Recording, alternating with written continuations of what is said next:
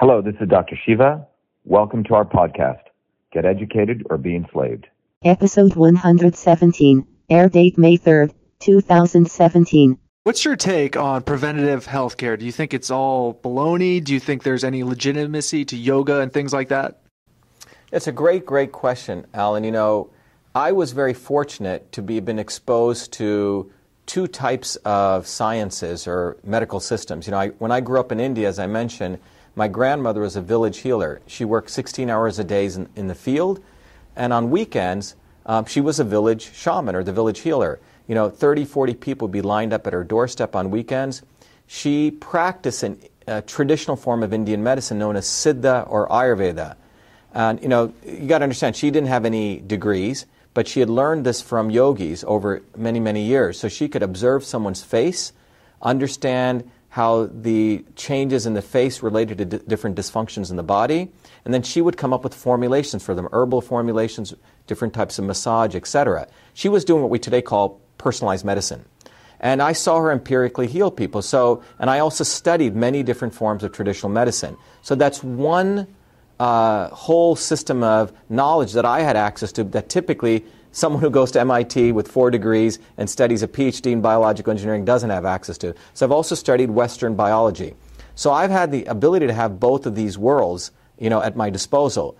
So when I look at medicine and when I look at all this nonsense, frankly, that's taking place with the Obama health care, right? Most of it really doesn't serve people. But the issue is no one discusses the health in healthcare. Most of what we have today is disease-based approach to health. It's a disease-based approach. And it frankly comes out of wartime medicine. It's after you're screwed up, after you have a crisis, after you have a disease, then what are you hit with? You're hit with pharmaceuticals.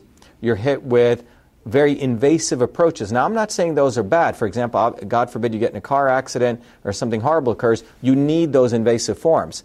But the reality is preventative health care, that's what the Eastern systems of medicine were about. You got to understand these sages and yogis would observe a phenomenon over many, many years, and they developed their approaches were based on prevention. That's what their approaches were based on.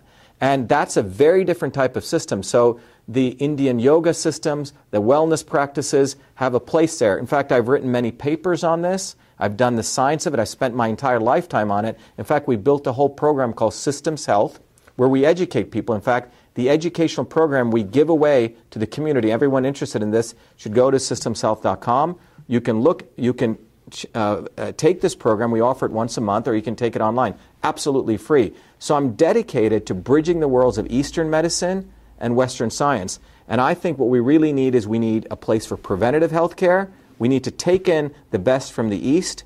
And we also need a place for what I call crisis management healthcare. Right now, it's all based on crisis management. And we really need to take a systems approach to health if we really want to serve people and their health.